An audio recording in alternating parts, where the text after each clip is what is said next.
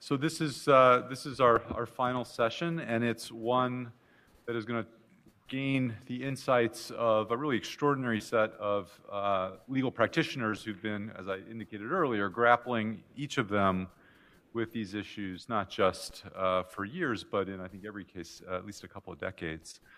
And to get us going, I'm going to just suggest that we go, maybe Ted, if you would start, and have everyone just briefly introduce themselves, give a sense of the arc of your career and the sorts of issues that you've dealt with fraud, just in a minute or so.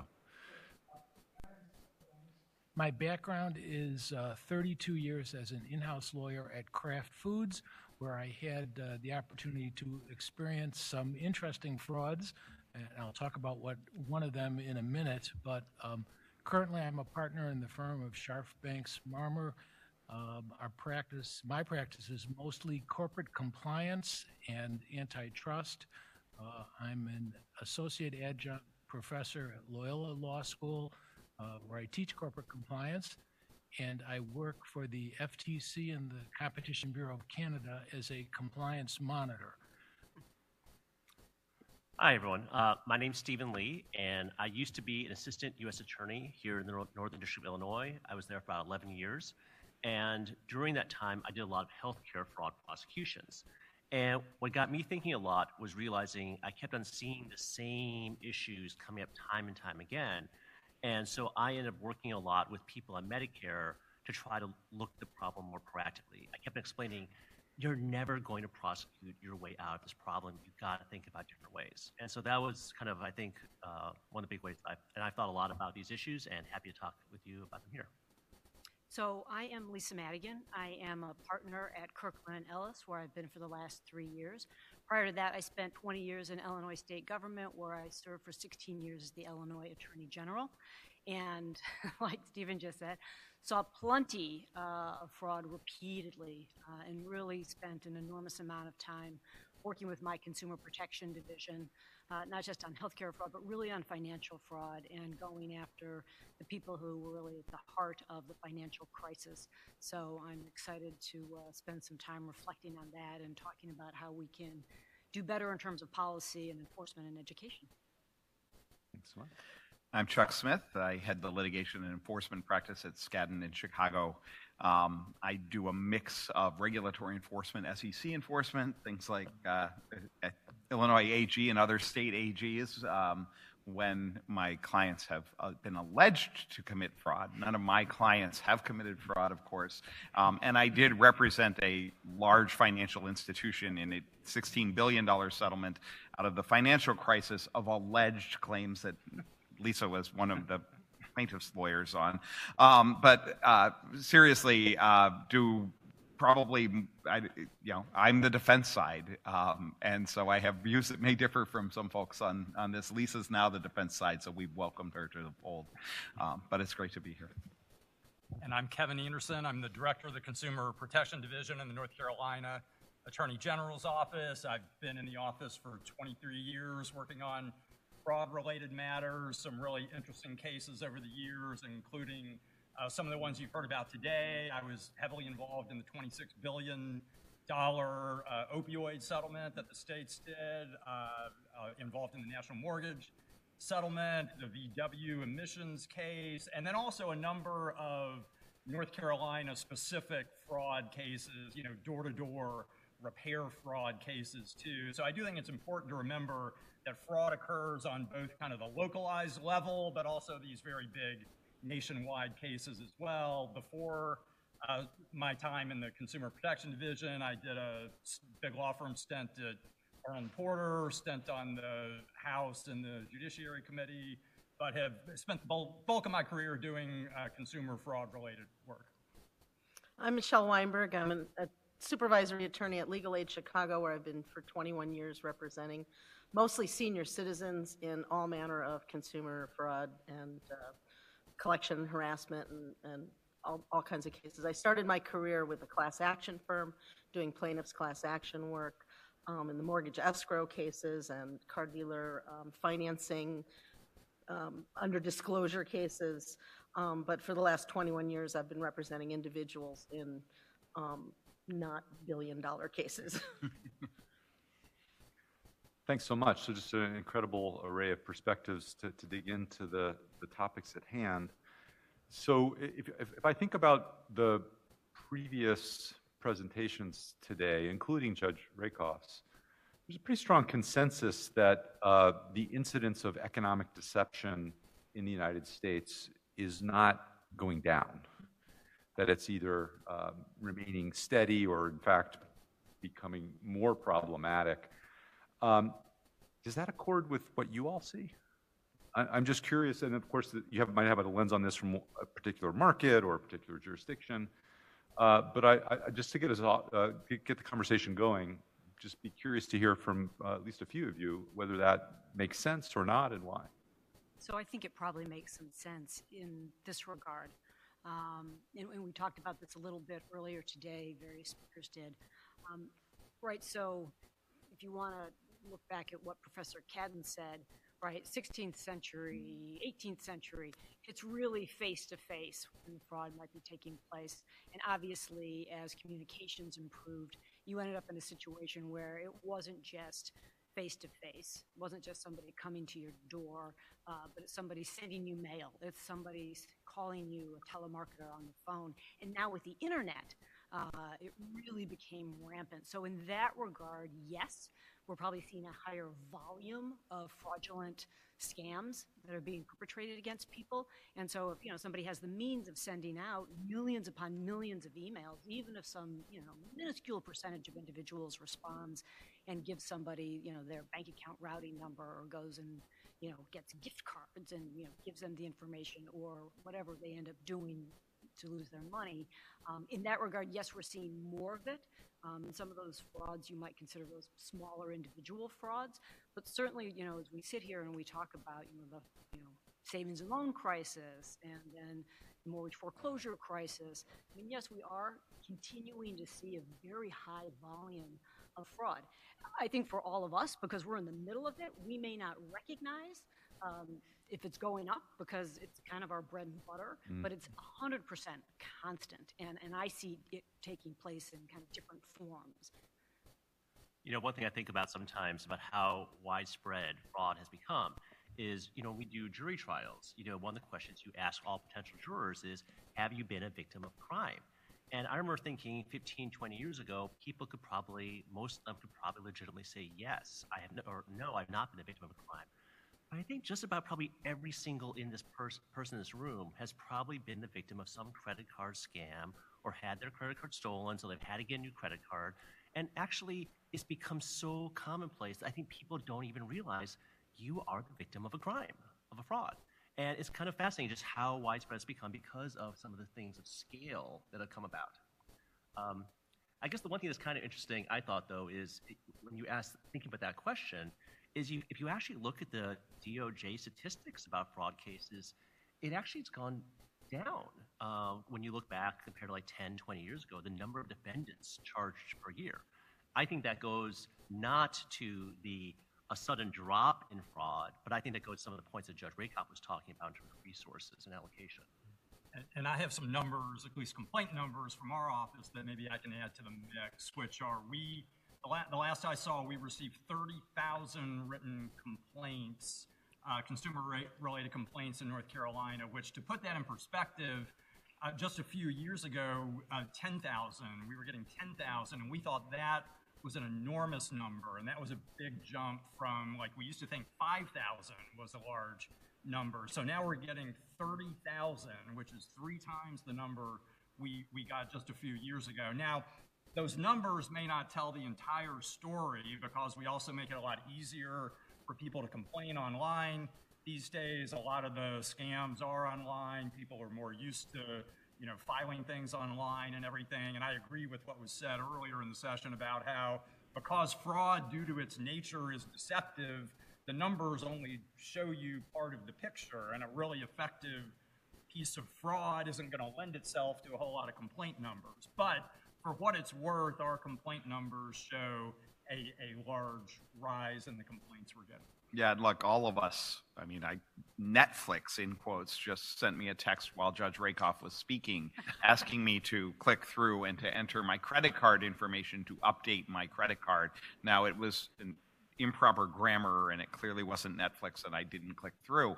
But I bet that's happened to all of us in the last 48 hours in some variation on that theme, right? And that's a classic fraud, and there are a lot of people who get fooled by it because it's getting more and more sophisticated. So there's that individual category. In the bucket of the world that Lisa does now and that I have done for 35 years, I actually don't have the sense that it is increasing kind of large-scale corporate fraud. But I do think there are dynamics where, for example, we are now in a rising inflationary environment. We are in an environment where there are other pushes on the economy, right?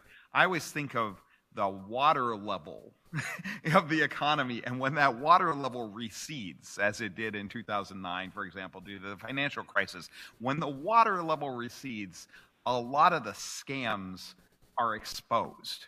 And so you have this feeling that, oh my God, there's so much fraud. That fraud Bernie Madoff was going on for years, right?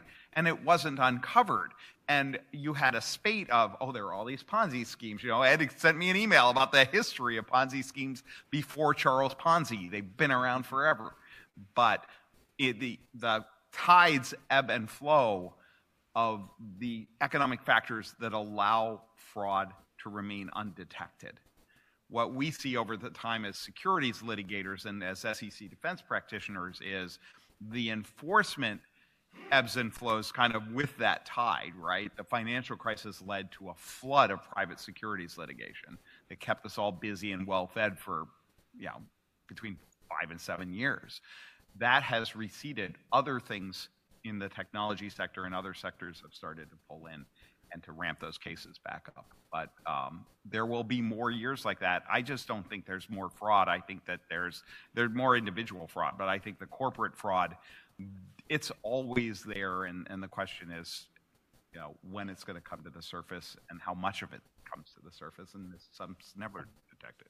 Yeah, I would say I'm not sure that there's more fraud than ever, any more than, there's a perception that we live in a more violent society than we ever have. And I think human beings have always been deceptive and, basically liars when it advantages them. But the tools, like Lisa pointed out, that, the tools exist to commit fraud on a wider scale. And I also would agree that, kind of ebb and flow, and market force. I think market forces more than regulation have a tendency to increase or decrease, whatever kind of fraud is going on. For example, before the crash, there was all the lots and lots. I did lots of home repair fraud cases. The reason home repair fraud was, and home repair is still rampant fraud, but on the scale that we saw it. Where one defendant, a guy named Mark Diamond, was indicted for victimizing over 180 elderly homeowners, more than $10 million, which on a giant corporate scale might not be a lot, but this was literally one guy. Because of the easy money, because of the easy loans during the bubble, that fraud was enabled by the market. And then when it crashed and the property values went down, a lot of that fraud went away because the crooks couldn't tap that easy money. And now it's more what I see, at least in my practice, is public adjusters who get their hands on insurance money. It's the same kind of scam where the home repair contractor gets $100,000 or a couple $100,000 and maybe fixes a bathroom and that's it, and walks away with the money. So it's more like the types of fraud change depending on where the opportunities lie. Yeah, so it's right. So before the crash, right, it's equity stripping, and then afterwards it was debt settlement scam, Exactly. mortgage modification scam. So it's constant. It's just where's the opportunity? Right, mortgage rescue, and then contract for deed when people couldn't get mortgages so easily. Right. And sometimes it's the same bad actors. I had a neighbor when I was a kid, and through my adult life, I followed him since Google has existed, because he went to prison when I was a kid for selling stock in a company that didn't exist.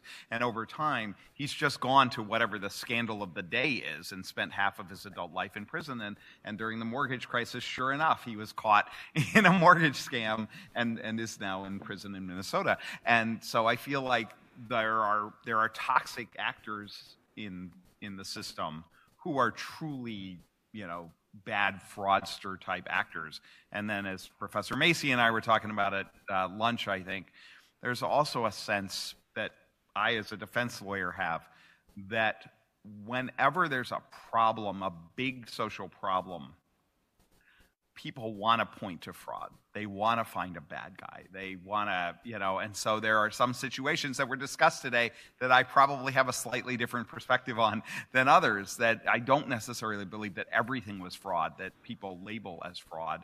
But you see it in economic fraud, you see it in, I lost the election, so it must be fraud, right? And all of that, I think, is people looking for an explanation that is about some bad actor who caused whatever. And I think the election fraud allegation, which is, I will assume is a false fraud allegation, sort of undermines the trust in society, and that loss of trust in general contributes to, the lack of reliance, lack of confidence in elected officials and enforcement and the rule of law. So that's one factor I think is sort of new, because I can't recall something like that happening before, where trying to undo an institution of government. So from a political side, I think that's hurt us. From a business side, yes, it's cyclical. Things happen differently. One of the reasons that the sentencing guidelines have a provision in there about not hiring people who you should know are bad guys was, I think, because of a home repair guy who did sort of the serial home repair frauds, and he'd go from company to company because they'd want to hire someone with expertise in committing those frauds. So, we recognize that that's a bad thing. But in terms of business, I think one of the things that has contributed to fraud is the willingness of the company to reduce the size of their workforce, to reduce headcount, to save money. And so what they do is they get rid of control people. And if anyone had an instinct or an inclination to commit fraud in a company, all of a sudden the watchdogs are gone or severely reduced, and they say, yeah, let's give it a try. So when I see a fraud example, I'm always thinking of, could it have been controlled? What was the cause? Yes, there are sociopathic people, and that's not something we can change now. But there are other things that can be done in a company, like a lot of fraud happens because employees steal stuff because they or a relative has a drug habit or got involved in laws. So companies can make arrangements with an employee assistance program or even a credit union for loans. I mean, there are ways to address those problems. Other things are cultural. People commit fraud because they're mad. They're angry at management, who they think is getting paid too much. So there's a whole list of reasons why people do bad things. And I think, from my perspective in dealing with companies, you want to think about each one, control what you can, and never make it easy for the bad guys to do stuff. So if one looks at context in which some significant government action occurs in order to try and curb fraud, whether that's an enforcement campaign or whether it's a new administrative regulatory strategy or new legislation, almost always, at least in my reading of the historical record, there's a widespread, if not complete consensus, that fraud has become a big problem in that area, that it's corroding trust and confidence, that in order to shore up the markets, you have to do something about that problem. And this has been the connection between these two things has been part of what we've been talking about all day. If we stipulate that fraud is either recurring in a more or less constant fashion, or perhaps going up in some contexts, especially when enforcement resources perhaps are not there in the same way. Do you see in your a discernible impact on trust in institutions? Another thing like fraud, which is actually pretty hard to measure. We have public opinion surveys, and that's certainly one measure. I don't know if it's absolutely the best one. Do you see an impact on trust? Probably. I mean, probably, right? I mean, your examples in terms of like increased enforcement or policy changes, right? So Sarbanes-Oxley, Dodd-Frank, I mean, all of those are in reaction to real significant fraud taking place and people recognizing that unless we have the right tools, the right laws, the right enforcement, we're going to see more of it, and we just don't trust that simple enforcement action and some criminal penalty to change the system. So we need, because we don't trust otherwise, to do something. So I would say yes. I mean, clearly, diminishment in trust, and then as we've been talking about with the political system, you kind of undermine everything. People start to question. Whether it's the election or it's the company or it's the media, right? What I'm hearing can't be trusted. We start to destabilize, and I think that's the environment that we find ourselves in right now in this country. Yeah, I agree, and I mean, I think sometimes it just seems to me, from my perspective, that prosecution and regulation is so often too little, too late. So it doesn't restore trust. Even when the government starts doing something and it's exposed, I think that makes people maybe trust even less. So it's reactive to the last problem. It's often not anticipating the next problem. Yeah, go ahead. Well, just building off what Ted was saying earlier about bad actors and about the effects of crimes. One thing I've noticed, like interviewing multiple defendants over time, is I've seen there are people who committed massive frauds who didn't start off trying to do that, right? I've seen a lot of people kind of fall into becoming massive fraudsters, and part of that, I think, some of the justifications that they've given me sometimes, and I think I've actually credited them. Well, I see all these other people getting away with so much worse. So if these people are all doing all this, then I have to too. I mean, we were talking a little bit about Varsity Blues earlier.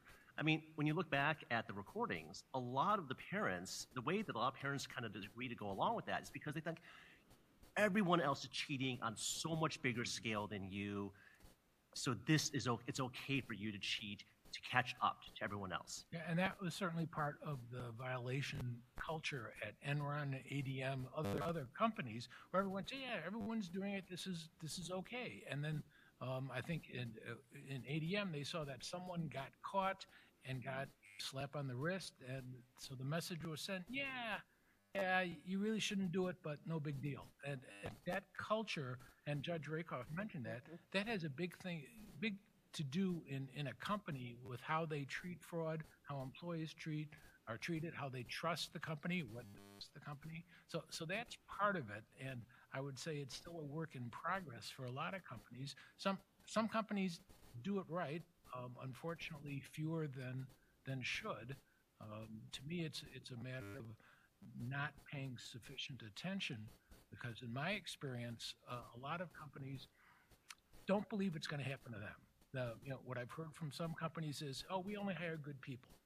That's not going to happen." When I'm saying you really need to have a program, you should have a compliance officer, something, and then there's a disaster and they get religion. And so all of a sudden they, big department created and all that, and it's partially too late.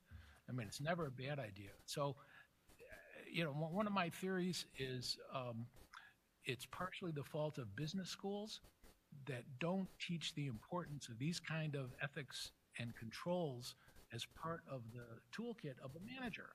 The thing is bottom line, maximize profits, but they're not taught how he should invest in the company so that this will be a sustainable method of doing it.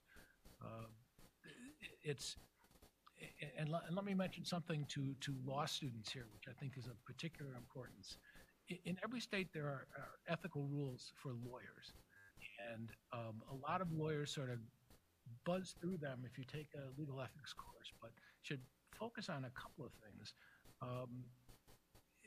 Rule 2.1 in the model rule says you're supposed to use your professional judgment to guide your client and not just rely on legal principles, but also moral, ethical, social, economic. In other words, be a counselor, guide your clients to do the right thing.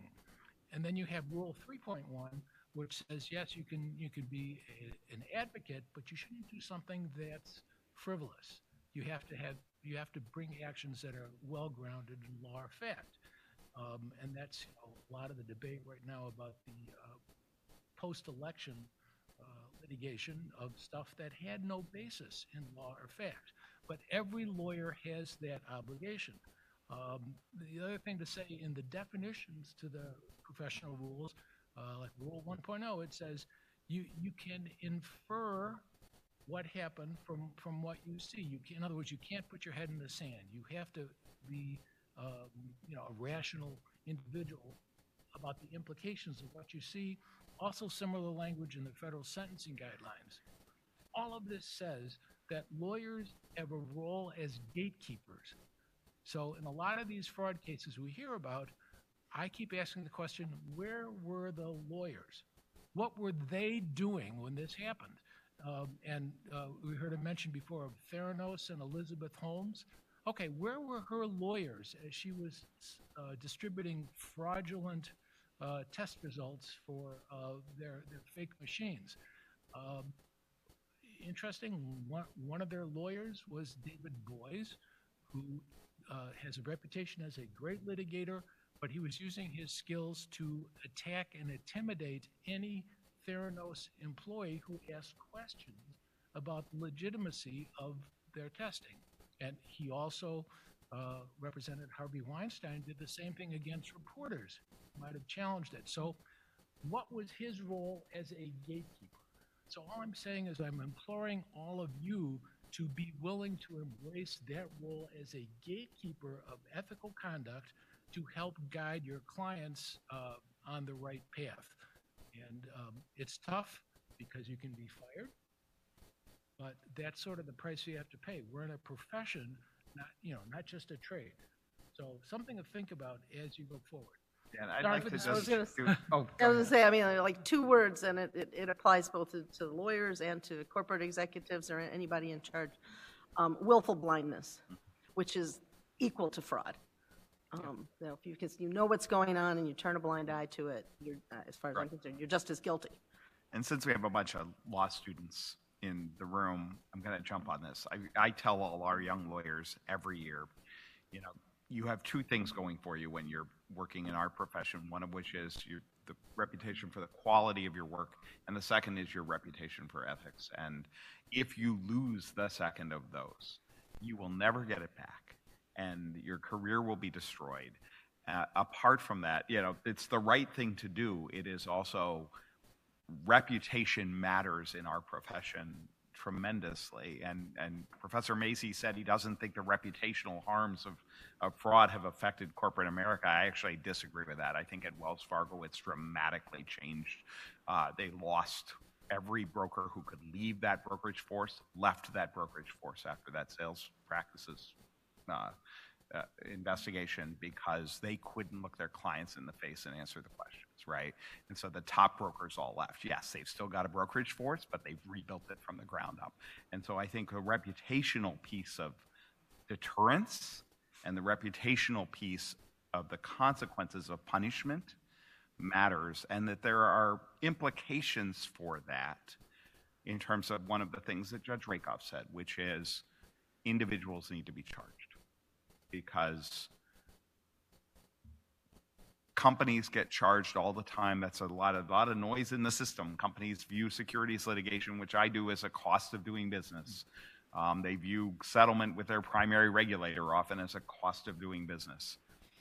But if individuals become subject to charging decisions that are correct charging decisions, that aren't a witch hunt looking for a scapegoat for a societal problem, then in those circumstances, it can have a massive effect, I think, on deterrent effect on conduct. But it has to be the top people, not like just Well, it shouldn't be prosecuting the low level, you know. No, I mean, that's both- exactly. or both. It should be the people to whom you can legitimately charge and convict, right? I think in the financial crisis, the DOJ and people like the state of Illinois, right? People looked very hard at senior executives of those companies, and they went, how are we going to charge? We can charge that case. How are we going to win that case? And they found that even cases of some of the most egregious senior corporate level actors, that they were going to have a really hard time winning the case at trial. And they chose, rather than try and lose a case, to not to bring it. And Well, you can, we did, like with Countrywide, we Right. did try, right? Of course. So it was both, you know, we sued the company and we sued Angelo Mazzillo. Yep. Ultimately, the court said no. And that's exactly right. And in the But we Northern tried. District of Illinois, there Right. was a trial last summer, criminal trial. One of the big investments of the office was in a trial of the management team of a company called Power Solutions. It was the classic accounting fraud of, oh, you're trying to meet your quarterly numbers. Judge Rakoff's point again, right? You're meeting the numbers, so at the end of the quarter, you shift sales in fictitiously into the prior quarters so that you make your numbers. Classic case, easy to prove on the civil side. Everybody was acquitted, and acquitted in a bench trial by a tough federal judge. So, you know, these are not easy cases for the government to win. I've defended individuals in cases and convinced the government not to go after them sometimes by convincing them that they're not going to win the case.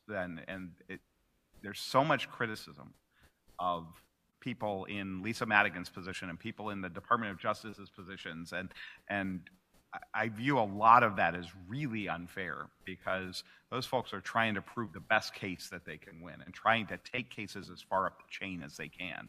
But the farther up the chain you get, the harder the cases are to win in many of these circumstances. And one thing I'll add to that quickly is, I mean, I have some frustration with the criminal side of things. And to be clear, like in the AG's office, the consumer protection I do is civil work. But like, whether it's large corporations and individuals who should be held criminally responsible, or even the small home repair person, like one of my main frustrations in North Carolina on the local level involves this guy who went around door to door scamming elderly people over and over again. And we brought a suit against him, got an order, got an injunction, had him held in civil contempt numerous times. This guy needed to go to jail. He was a bad guy. This was not nuanced fraud or anything. This was just blatant fraud. And we could not get the criminal folks in our state to bring criminal action against this guy. And, you know, it's clearly a crime. There's a false,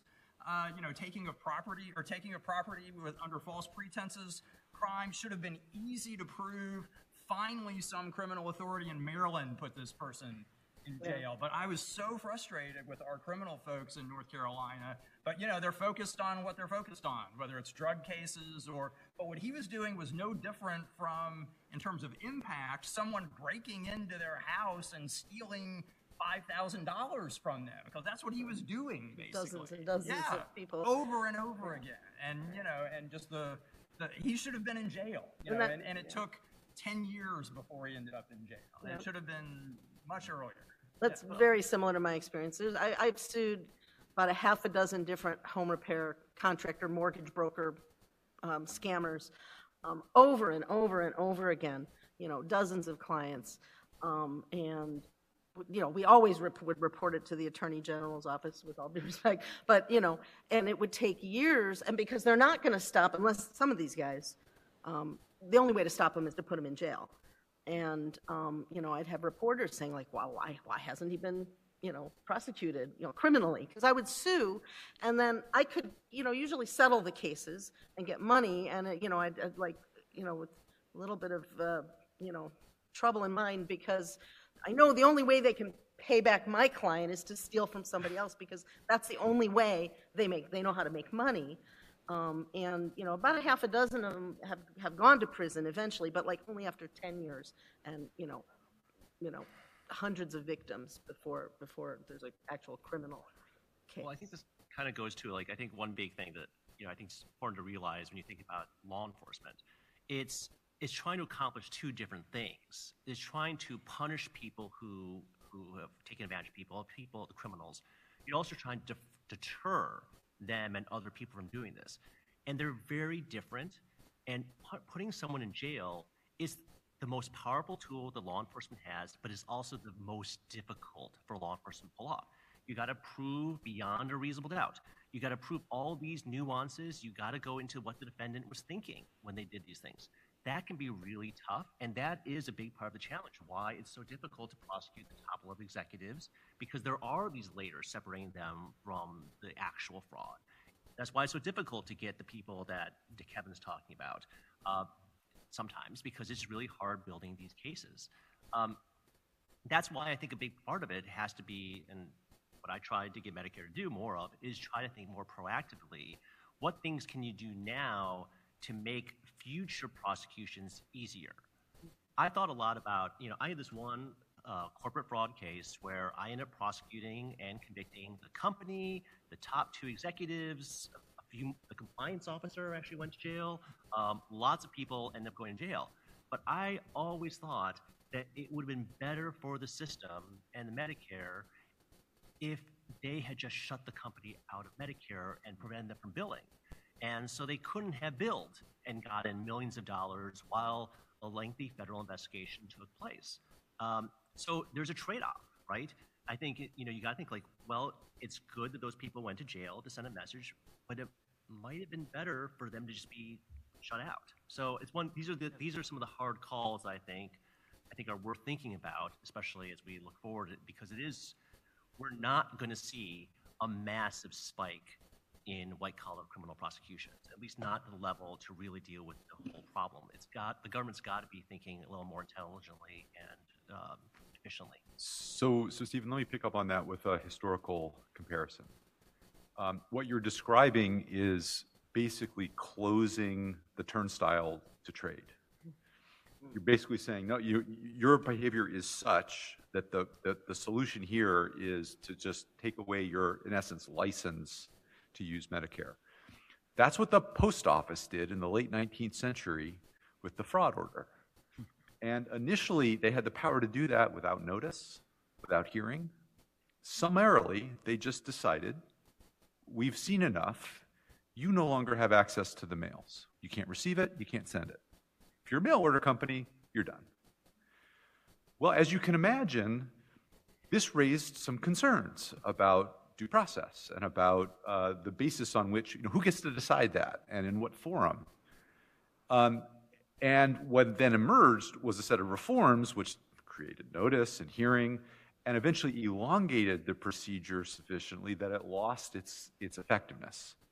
Although it also then addressed the concerns the quite legitimate concerns of due process.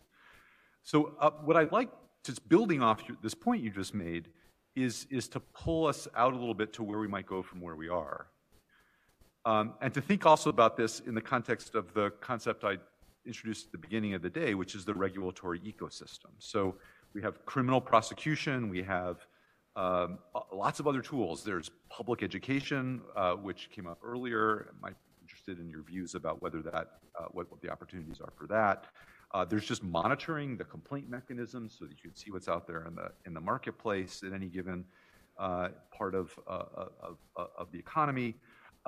There's also various forms of administrative regulation, which include disclosure, but also licensing and other modes of potentially even shutting businesses down. Of course, in a fly-by-night context, that's also of limited value because you just get the same, that same, you might say to that home repair guy, your business is done, and then he just starts it up again with some different name. Different name. I mean, they're not licensed.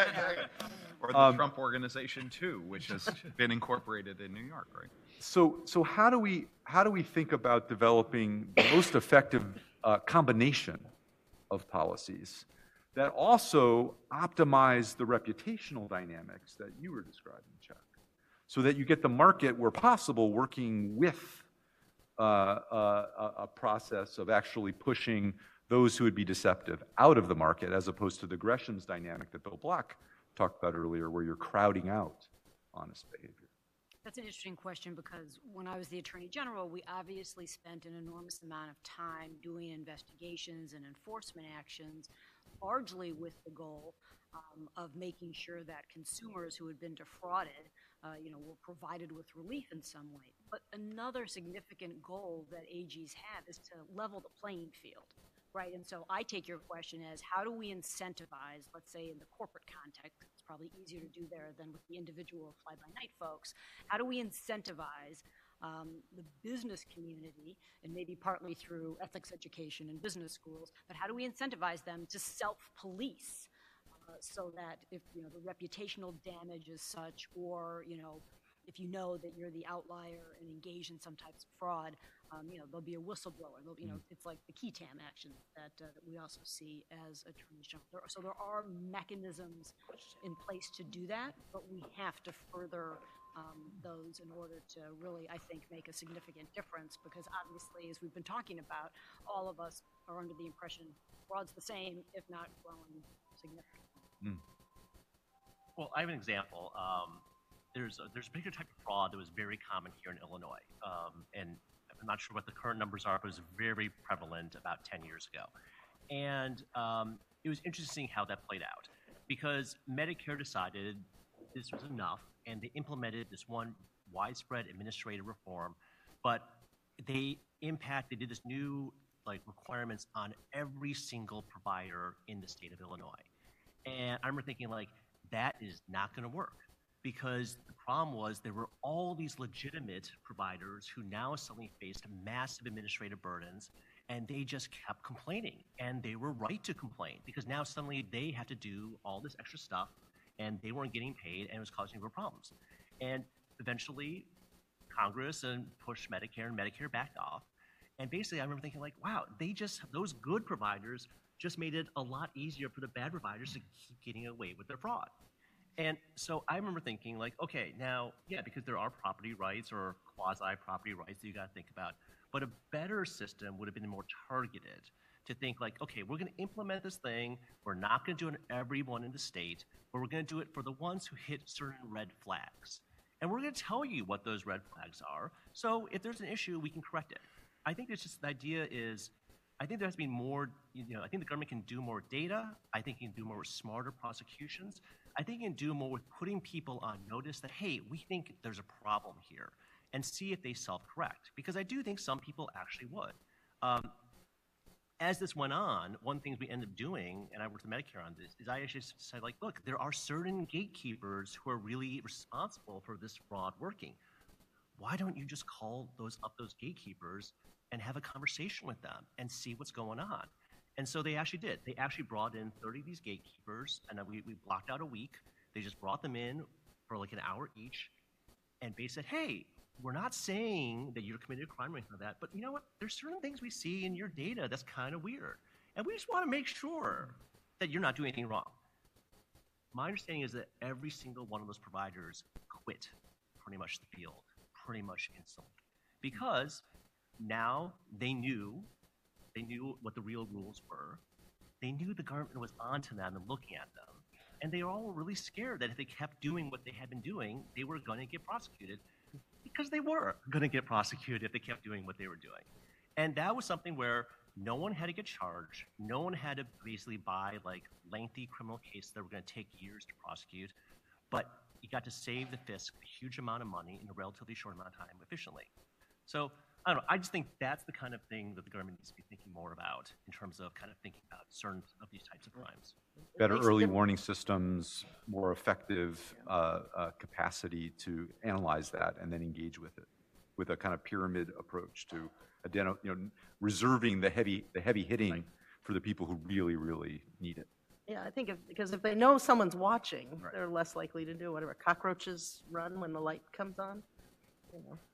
Well, and I also think an important piece of what you just talked about is recognizing the importance of data and technology tools. And one of the things we're trying to do in the telemarketing robocall area these days, and just briefly some background on that, a number of years ago, we passed do not call laws in all the states and at the federal level, which made it a clear legal violation to call someone who's on the do not call registry. And we had a lot of people kind of forget this because over time it became less effective due to technology. But in the early years, those laws were very effective. It was easy to enforce. Most of the violators were calling from within the United States. We brought a lot of cases, but then over time, what happened, and Judge Rakoff touched on this a little bit, is the calls started coming from overseas, which is a practical matter, made it a lot more difficult for the states in particular, but also the federal authorities to bring cases. So some of us got together and decided, look, we need to look at the technology here because that's how they're getting around our laws. So we need to talk to the telecom companies and try to get them to do more to monitor their systems. We need to engage at the FCC, get them to enact some rules that require the telecom companies to do more to monitor and put in some standards, because some of them might be reluctant to just No, they're like the mortgage brokers. They like the more calls, the better. That's why I was always a skeptic about whether they would do anything. Well, I mean, that's why you have to get the FCC to kind of make them do some things, right, and change the landscape there too, and let them know that we're looking at you and we're telling you you're going to be on the hook for some of this fraud coming through your system if you're turning a blind eye to it. And so it's kind of having this dialogue, trying to bring some enforcement actions against the companies who aren't willing to monitor their network, but it's kind of taking a more holistic approach to the problem, recognizing technology and data, because now we have all these call records too, and we can see the traffic that the companies are carrying on their network that is indicative of telemarketing fraud, because they're either short calls that aren't being answered, or I won't go into the weeds too much, but there's a way to detect from the data what the problematic calls are, or the red flags, as Stephen said. So, we just decided we had to take that approach because we weren't going to just bring enforcement actions against companies making these calls from overseas. So I think law enforcement has to adapt to the times and look at technology and other approaches. And also, just to draw out this point, in that regulatory ecosystem that you just described, you can't just have the agencies working in silos or the jurisdictions working in silos. You need regulatory networks so that the AG's offices are talking not just to the FTC, where that role came from initially, but also to the FCC, because now that's where the action can make a difference. Right, and that can be hard to do sometimes, but ideally that's what's happening. Yeah. And that's also, I would argue, what I saw during my terms as being the most effective. So while the states, initially, even before the bubble burst in the housing market, where we were already identifying these really toxic subprime loans and the impact they were having, because all the federal regulators were pushing back against us, and they were trying to preempt us from even doing enforcement actions against federal lenders. It was really challenging, and it wasn't until the crash itself and a change in administration where finally it wasn't just a bipartisan group of state attorneys general, but it was DOJ and Treasury and everybody, HUD. We were all at the table, and once it was all of us against the people who had allowed this to happen in the first place, that was really where we finally got relief for people and really made some significant change. But otherwise, we had spent years. Yeah, and as somebody on the defense side of that coordination in the financial crisis, it was much more powerful when the bank that I was representing was not only getting the Department of Justice out of the U.S. Attorney for New Jersey, the main justice, the SEC in North Carolina, the state of Illinois, and about 8 other states in a coordinated set of actions, and trying to keep that chessboard going until the point when you went, there's no way we're going to win all of this, and we need to find a way to package a settlement and then go and coordinate. They were coordinated on their side enough that we were able to relatively efficiently work out a package that got real meaningful money, both to the governments, but also for the cost of the investigation and otherwise, but also back to consumers in a settlement that was dramatic. But one point I'd like to build on is I think the data piece, we're just on the cusp, at least that's my sense on the defense side, of a way that data can be helpful in a forward-looking sense, not just capturing the fraud that they know about, right? So you're running data on a fraud that you've seen at a company to see if other companies are doing the same thing. But, the SEC is using big data to look across financial statements to figure out on those elements of the statements that people can manipulate, honestly, like reserve levels where there is judgment exercise, right? Are there companies that are exercising that judgment in ways that suggest that they're doing that to manipulate earnings, right? So that's sort of forward-looking, trying to identify some of the problems that might be coming up. And, particularly if the market starts heading down and people are trying to make their numbers, and just the fact that people know that a regulator is doing some of this has a deterrent effect. But I think it also helps people think about regulation in a more thoughtful, forward-looking way, not just reacting to the last problem. And So we have a question here that gets at also the distinction between symptoms and causes. So we've talked about a lot of causes today for the situation that we're confronting right now: globalization, the transformation of information technology, financial engineering. A number of things have come up.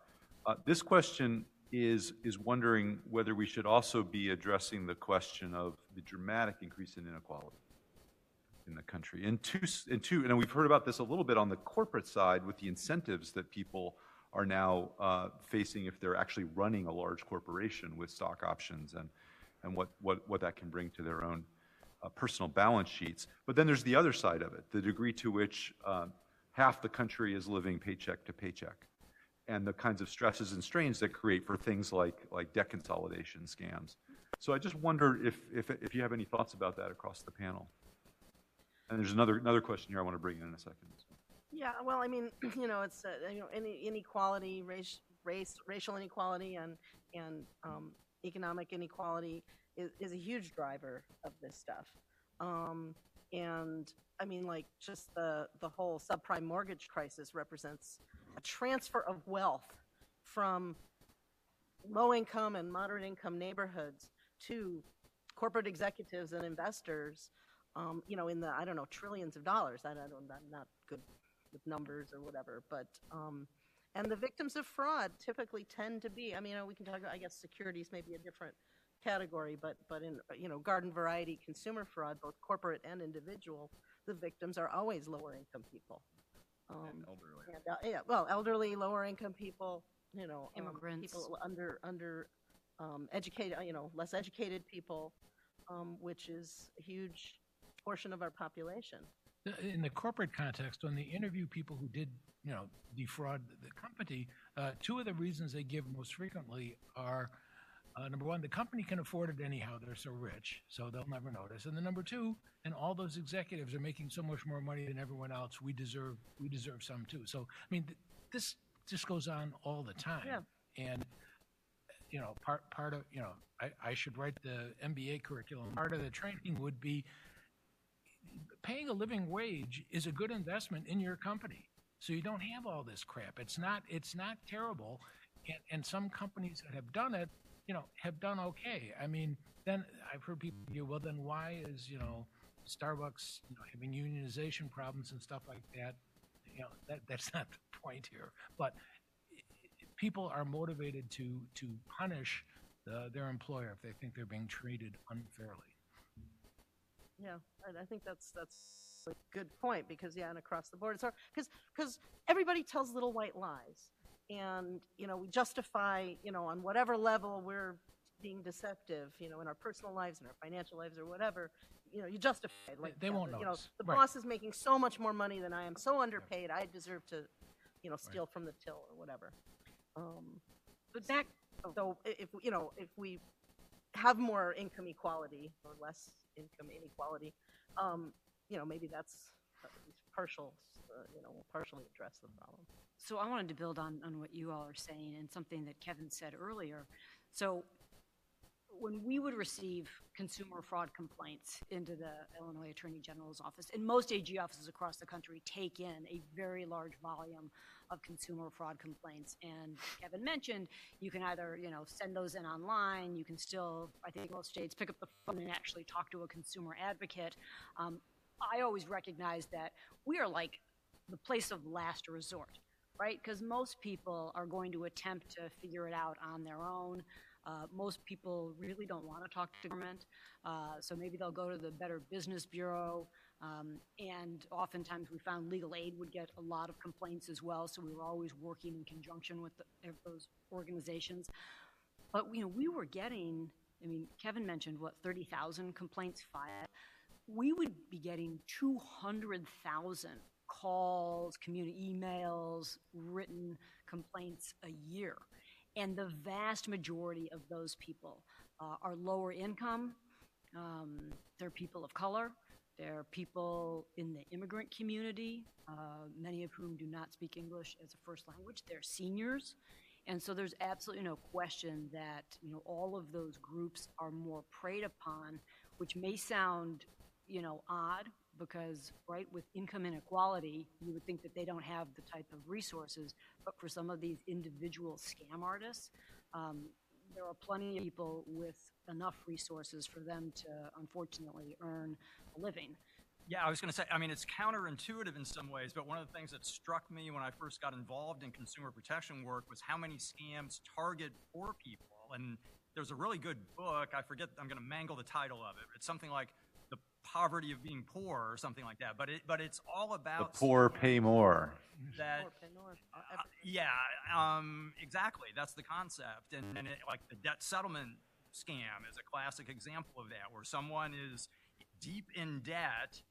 They don't have a whole lot of money or anything, but then the scam is, I'll get you out of your debt, I'll consolidate all your debt, but just pay me this upfront fee and I'll take care of your problem. And then the people are so desperate, they somehow scrape up the money, probably by getting scammed in another way through a payday loan or something, and then they pay the debt settlement scammer, and it just shocks me how many scams target. They'd be targeting people with more means, but there are tons of scams that target low-income people, and it's just it shocked me when I first got involved in this. Oh yeah, and subprime mortgages, and then the cash-out second mortgage, right? Right. All you're doing is building debt upon debt upon debt to where these folks are losing their houses, and all their the whole payday, all of their modest savings, and the whole payday loan industry is just targeted to poor people, right? It makes millions of dollars off of desperate poor people. And fortunately, in North Carolina, we've passed really good laws that have kind of run the payday lenders, at least the brick and mortar ones, out of business. But that is an industry that thrives in a lot of states and just preys on poor people, and it's terrible. Yeah, well, and I recall there was some proposed payday legislation in Illinois, and an advocate, lawyer representing the industry, was like, but we're helping people. Yeah, that's and there's a lot of blame the victim. I think a lot of a big hurt in at least in my practice, in the law, is, you signed the paper. They all signed the papers. The numbers were all right there. So even if the guy might have told some lies about it, it was all right disclosed there. And if my clients, they don't read, they can't read. They're dissuaded from reading the documents, and but when you're actually trying to litigate these cases, it's very difficult to overcome that. You're supposed to read what you sign before you sign it. Right, and even law professors don't, as we heard this morning. Right, so, even I don't sometimes. Click here, forward. So it's just another variation. Well, in our view in North Carolina, it's a good example of a product that is just so harmful, and I know people disagree, the people in the industry disagree about this, but we reached a policy conclusion in North Carolina that those lending products were so harmful and they weren't helping anybody. And the description that Roy Cooper, our former AG, used to use is, it's like throwing an anvil to someone who's drowning. That's what the product is. And it's so harmful that the product was just banned, at a certain interest rate in North Carolina. At least that's the judgment that we came to. The industry will tell you it's kind of the exact same thing. It's people should be given the choice, and if we just disclose everything, they agree to it, fine. But in our view, those particular products are so harmful, they just needed to be banned, and that's the current state of the law in North Carolina. So we have another question, which gets again at this issue of how to think holistically across maybe a whole of government approach to this, to where fraud as a problem fits in. So the question is, do you think with this newest wave of ESG type reforms, fraud will decrease? Or does fraud appear to be uncoupled from these corporate responsibility initiatives? And I would just add as a coda to that, of course, to report on ESG initiatives raises the question of whether you can trust the accuracy of the claims. So this is a little bit like what we heard earlier about a move to healthcare reimbursement that's based on patient outcomes. Well, if you're reporting patient outcomes, is that accurate? And what do you do around that issue? So thoughts about ESG requirements? Well, it's sort of within my area of practice, and unlike a lot of my colleagues, I'm a big skeptic on ESG requirements. Right now, they're too murky, and there are too many different ones floating around there. I don't understand why the SEC is getting involved with environment, but they've made that decision. I think I don't think it's going to help at all in terms of because it's really not aimed there. It's aimed at perhaps disclosure of the goodness of the company to investors. Okay, that's a good thing, but it's not going to help on fraud as far as I'm concerned, because it does nothing. It doesn't mandate that they have a system of internal controls. They talk about governance, but to what standards? So I'm a skeptic on this. A lot of people are very enthusiastic about it, but I think there's a long way to go. There's European has standards, different organizations in the United States have standards. You don't know where we're at, and then there's a political component in some states where they're opposing it for political reasons. So the answer, that was my long answer. The short answer is no. And my short answer is, I love it as a big firm partner who gets a share of the firm's earnings because it is making a ton of money, and it does absolutely none. It is like meaningless window dressing. It is the worst of government regulation in my view because it accomplishes nothing of substance. It makes the people who enact it feel good and pat on themselves on the back.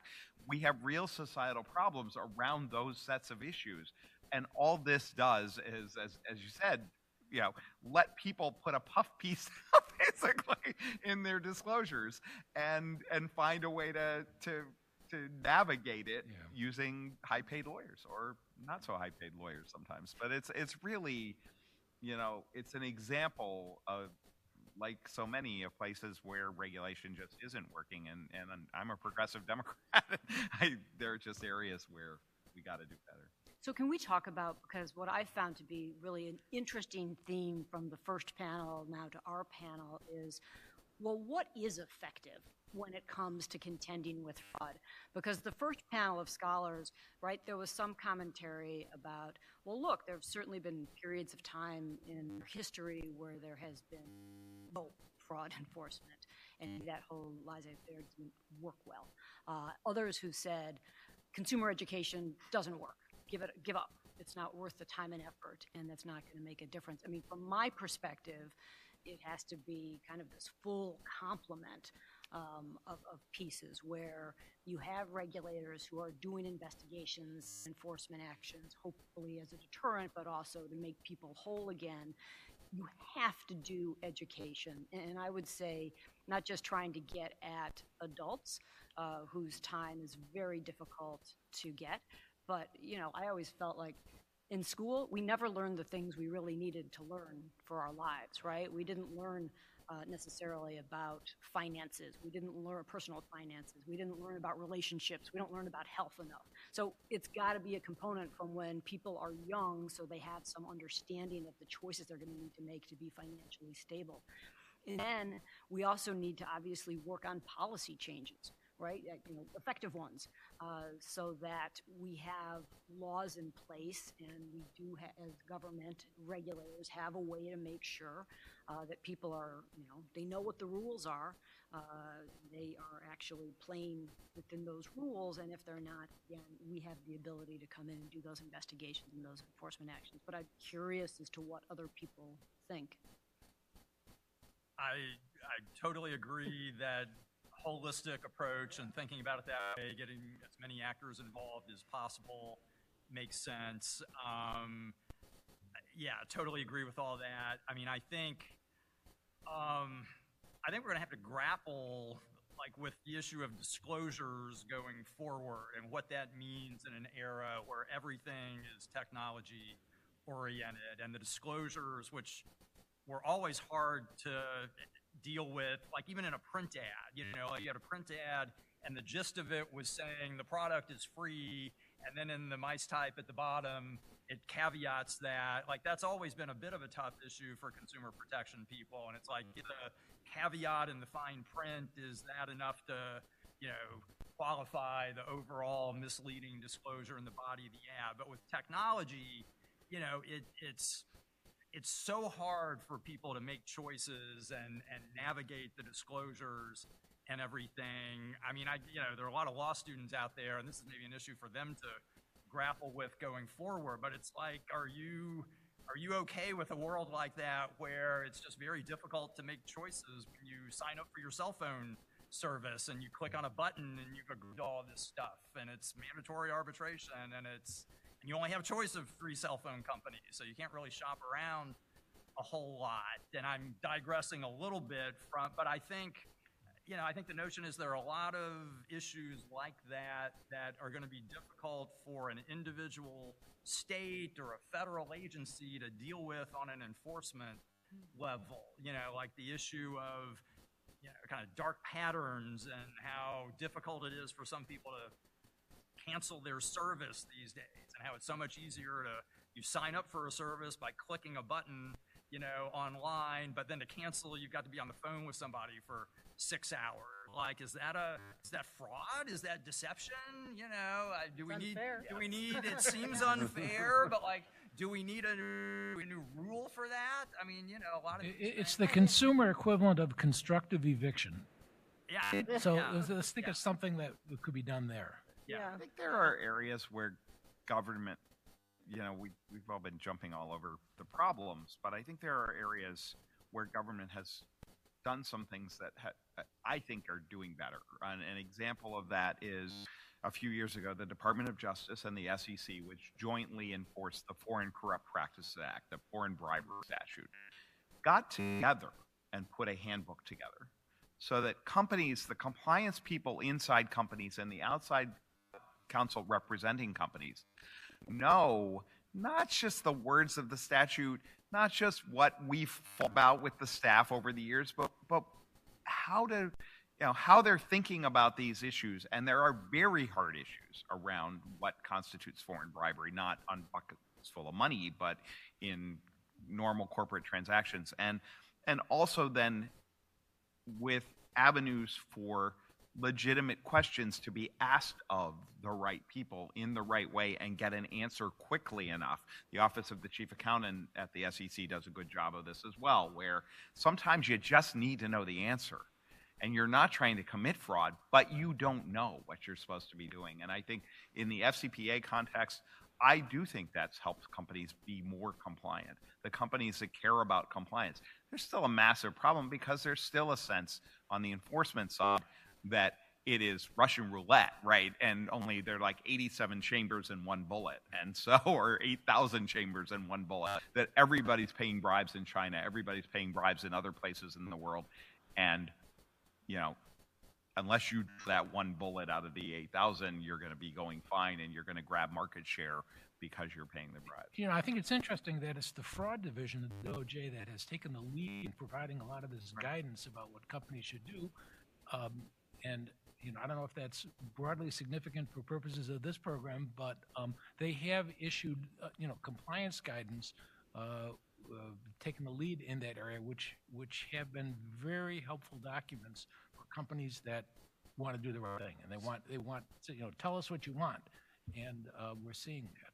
I was gonna say, I agree in a holistic approach. And I like those kind of, the idea of like compliance messages, because that also sets a standard of practice that if they deviate from that, I can say, well, look, I wouldn't be the SEC, it wouldn't be the SEC in my cases, but the AG says this is how you're supposed to deal with a home repair contract, and if they didn't do that, that demonstrates a problem. And I also just wanted to also mention that I don't think disclosure works at all, and I've seen cases where disclosure is actually part of the fraud, where they have a purported disclosure that says, you realize you're buying a rebuilt rack, and then the car dealer argues, well, look, they see that, we told them. But what they actually told the customers, no, this is just one of those forms everybody signs with every car. one thing I think about in terms of going to the problem of how does this grow or what can we do to educate people is thinking more about there's this concept of financial literacy. That's something that's become a lot more common. People talk about that a lot. I think that's something that some schools teach nowadays. And I think that's something that's really important because I've dealt with many fraud victims, and it's the phrase that comes up, if it sounded, things that sound too good to be true probably are. And unfortunately, as a lawyer, I've said that far more often to people for whom it was already too late.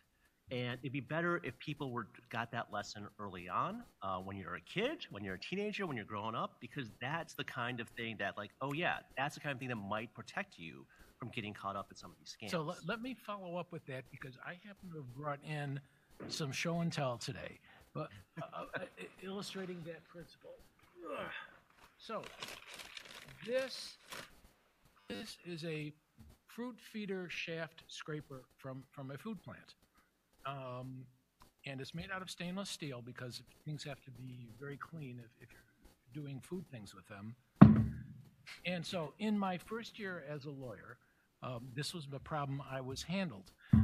What we saw was a scheme where fraudsters would go to food plants on the third shift and ask to talk to the maintenance supervisor, and they say, do you have any worn metal parts? We have a new process where we can remetallize stainless steel parts for only $100 or $200. Now, this was headed for the scrap pile because normally remetallizing a worn stainless steel part is not economic. You can't do it. And so, lesson number one, it sounded too good to be true. It was. So these guys had a scheme. What they would do is they would go to someone on the third shift who, had some authority but not much, and say, okay, fine. So he gave them 5 pieces like this and say, okay, that's in my budget. It'll cost me $800 or $900. I can do that. And then a couple weeks later, sent them back with a bill for $20,000. And they said, oh, no, you misunderstood. It's $200 per coat, and we had to put on, 10 coats or whatever. So, so initially, too afraid to report this. Okay, so that was point number 2. People have to have confidence in their corporate reporting system that if there is a problem, they'll talk. You should have asked first. But anyhow, part of their scam was they had a law firm that followed them around, and they went around the country, who would then threaten to sue. And the interesting thing is when they threaten to sue, and listen, I'm less than a year out of law school, and this is handed to me, and I'm asking people, does this happen all the time? No. But you can figure it out, Ted. It's okay. So I was to sue, and the lawyer said, well, gee, let's settle. How about $1,000? So, Kraft is a company that had a big lab. So we were able to do some testing of the product. They did nothing to it. They cleaned it, and that was it. So we said, no, you did nothing. We're not paying any. He said, oh, come on, give us some money for our troubles. That was how they did it. If anyone pushed back, they'd try and get some money. So the upshot of it increased the controls on who can sign orders for anything and educate people. If you're offered something, in Chicago, we'd say it fell off a truck. If it's cheaper than it should be, it shouldn't be. So now, that was my first moment of corporate fraud. I had to work it in here somewhere. So we've got a few questions that I want to get to. We've heard about the value of guidance, whether that's in the handbook, or whether it might be in some new rules adopted by the FCC. One question is about the dynamic going on right now with the American Law Institute of restating consumer contracts. And whether, so the question is about whether, what you think the outcome there is. Could that possibly even codify in law permission for companies to commit fraud? I suppose through even more contracts of adhesion. Go ahead. No, because I don't know what the change is, so. One thing I would say generally just about guidance, and this is kind of from my biased law enforcement standpoint, is that I understand how it can be useful sometimes and everything. It can be tricky for law enforcement because what you don't want to do is provide safe harbors for corporations and everything. So like sometimes we are reluctant to provide written guidance because we know it can be used against us by good lawyers like Chuck in a case we might bring against one of his clients. And so,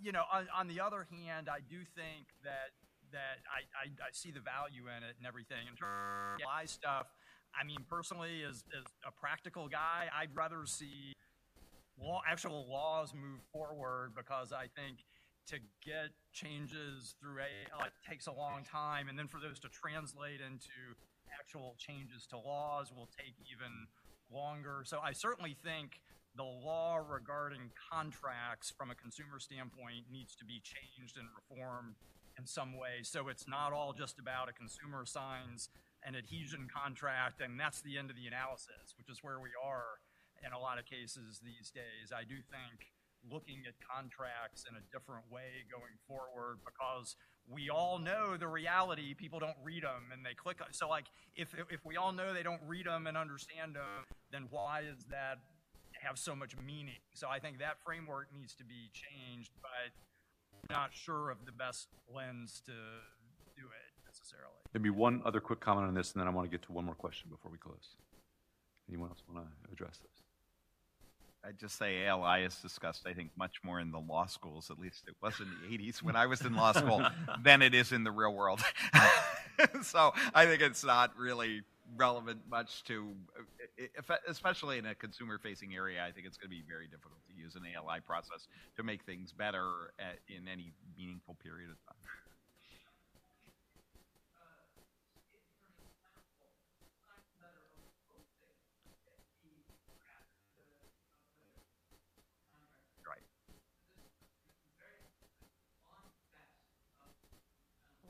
To know. So there are two questions left to get to that are related. So the first is, isn't fraud like a balloon? If you squeeze fraud out of one place through effective prevention or regulation, it just pushes the fraudsters into another different fraud. So the regulators are always playing catch up with the last fraud. So is there any solution? And then the second question is, I would say, connected. So isn't it the case that the whole terrain is now just more complex, and one in which you have massively powerful institutions like the largest banks with incredible capacity not only to diffuse responsibility in operations, so picking jurisdictions and forum shopping, but also being able to just overpower any regulatory body or prosecutor with endless discovery delays. Okay, I have to talk to this one. No, hold on, wait a minute. As somebody who represents banks regularly, I think there are people, and probably people in this room, who think the banks didn't suffer enough consequences from the financial crisis. And there are probably, sure, Jamie Dimon's doing just fine. But the people who work day to day in these banks, many of them, and the people who work the closest to these issues, who were not just junior level people, but were relatively senior bankers, they lost their jobs. They spent literally, there was one woman who I probably defended in 20 depositions, who was the head of due diligence at a bank, and her life was destroyed. She was near suicidal, right? This is not something where the consequences of a massive situation like that, it's easy to glibly go, Mazzillo got off, which Lisa pointed out, and Mazzillo should have been criminally convicted somewhere. He's a crook, right? And we all can sit here and know he's a crook, but the fact is, there were real consequences institutionally and individually for many, many people in the large banks as a result of the financial crisis. So yeah, there's still a bank called Bank of America. There's still a Merrill Lynch. Merrill Lynch is no longer Merrill Lynch the way it was before the financial crisis, right? Merrill Lynch now, if you see a Bank of America TV ad, it is Bank of America Merrill Lynch. Merrill Lynch in 2008, 2009 never would have wanted to be branded as Bank of America Merrill Lynch. There are real consequences both to the institutions and the people, and I think we underestimate those because we focus on the Angela Mozzillos of the world, senior management at Purdue Pharma, who did largely get off, but I think there's a little bit of danger in that. I think the reputational and other consequences are more meaningful than maybe we think when we're not dealing with these people day to day. I was going to say, because I think your question was, right, are these banks, for instance, or other very large players so powerful that no regulator can do anything about, fraud that they may be committing? I would say no. Look, in the aftermath of the financial crisis we've put in place with a large fight, and AGs were part of this, the Consumer Financial Protection Bureau. And I can tell you that there are no banks who enjoy having to contend with Director Chopra and the enforcement mechanisms that they have at the CFPB. I think that's true also with state AGs, as we've talked about, and it's true with DOJ. All of these, not just banks, but large corporations, they don't want to have a CID or a subpoena show up. They don't want to have to go through those investigations and have those conversations with the regulators and the enforcers, and they take them very seriously. So yes, there are still very effective mechanisms to go after fraud. It's really a matter of making sure that we're finding it in a timely manner, hopefully to prevent another financial crisis. And that was actually one of the failures that I blame on the feds, because they refused to use powers. But no, I think all of these banks and large corporations recognize the power that the regulators continue to have.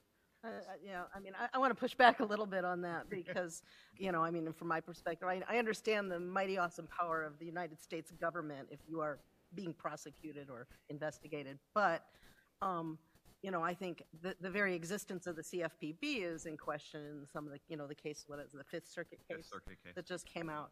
And the FTC recently, the Supreme Court ruled that they cannot get restitution. So at the highest levels, I think industry is winning, in the battle to kind of minimize regulation, at every turn. And every time a regulation or a new law is proposed, you have to battle.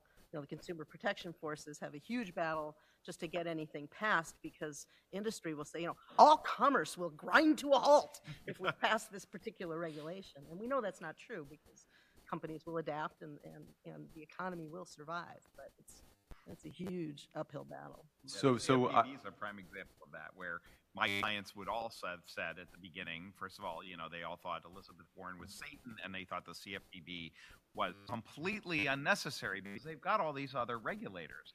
But the fact is, the CFPB has done things to help consumers, particularly in the banking and things like payday lending and other areas, that were not done by any other regulator, right? The Wells Fargo and some of the other enforcement stuff that the CFPB has done very effectively but you're right. So yes, people are trying to narrow the scope of the CFPB's authority. That battle's always going to be there. But Lisa Madigan, as Attorney General of Illinois, got the banks to bend on a lot of things, along with her compatriots in other states, including North Carolina. Yes. So on that note, let me just leave you with one thought before thanking the panel for an incredible hour and a half, which is two thoughts actually. So the first is with this focus on a holistic approach. I'm going to just throw out for the law students thinking about the interactions between anti-fraud conversations and antitrust conversations. If you want actually reputational dynamics to work, you actually need competition. Right. And if you want regulators to have all the tools that may make a difference, people can't be too big to jail or too big to regulate or fail. Been a fantastic conversation to end the formal part of the symposium, but the symposium is not over. There is a reception to come where every participant is going to be available for further conversation. Really hope the students take advantage of that, and I want to thank our panelists for a fantastic roundtable.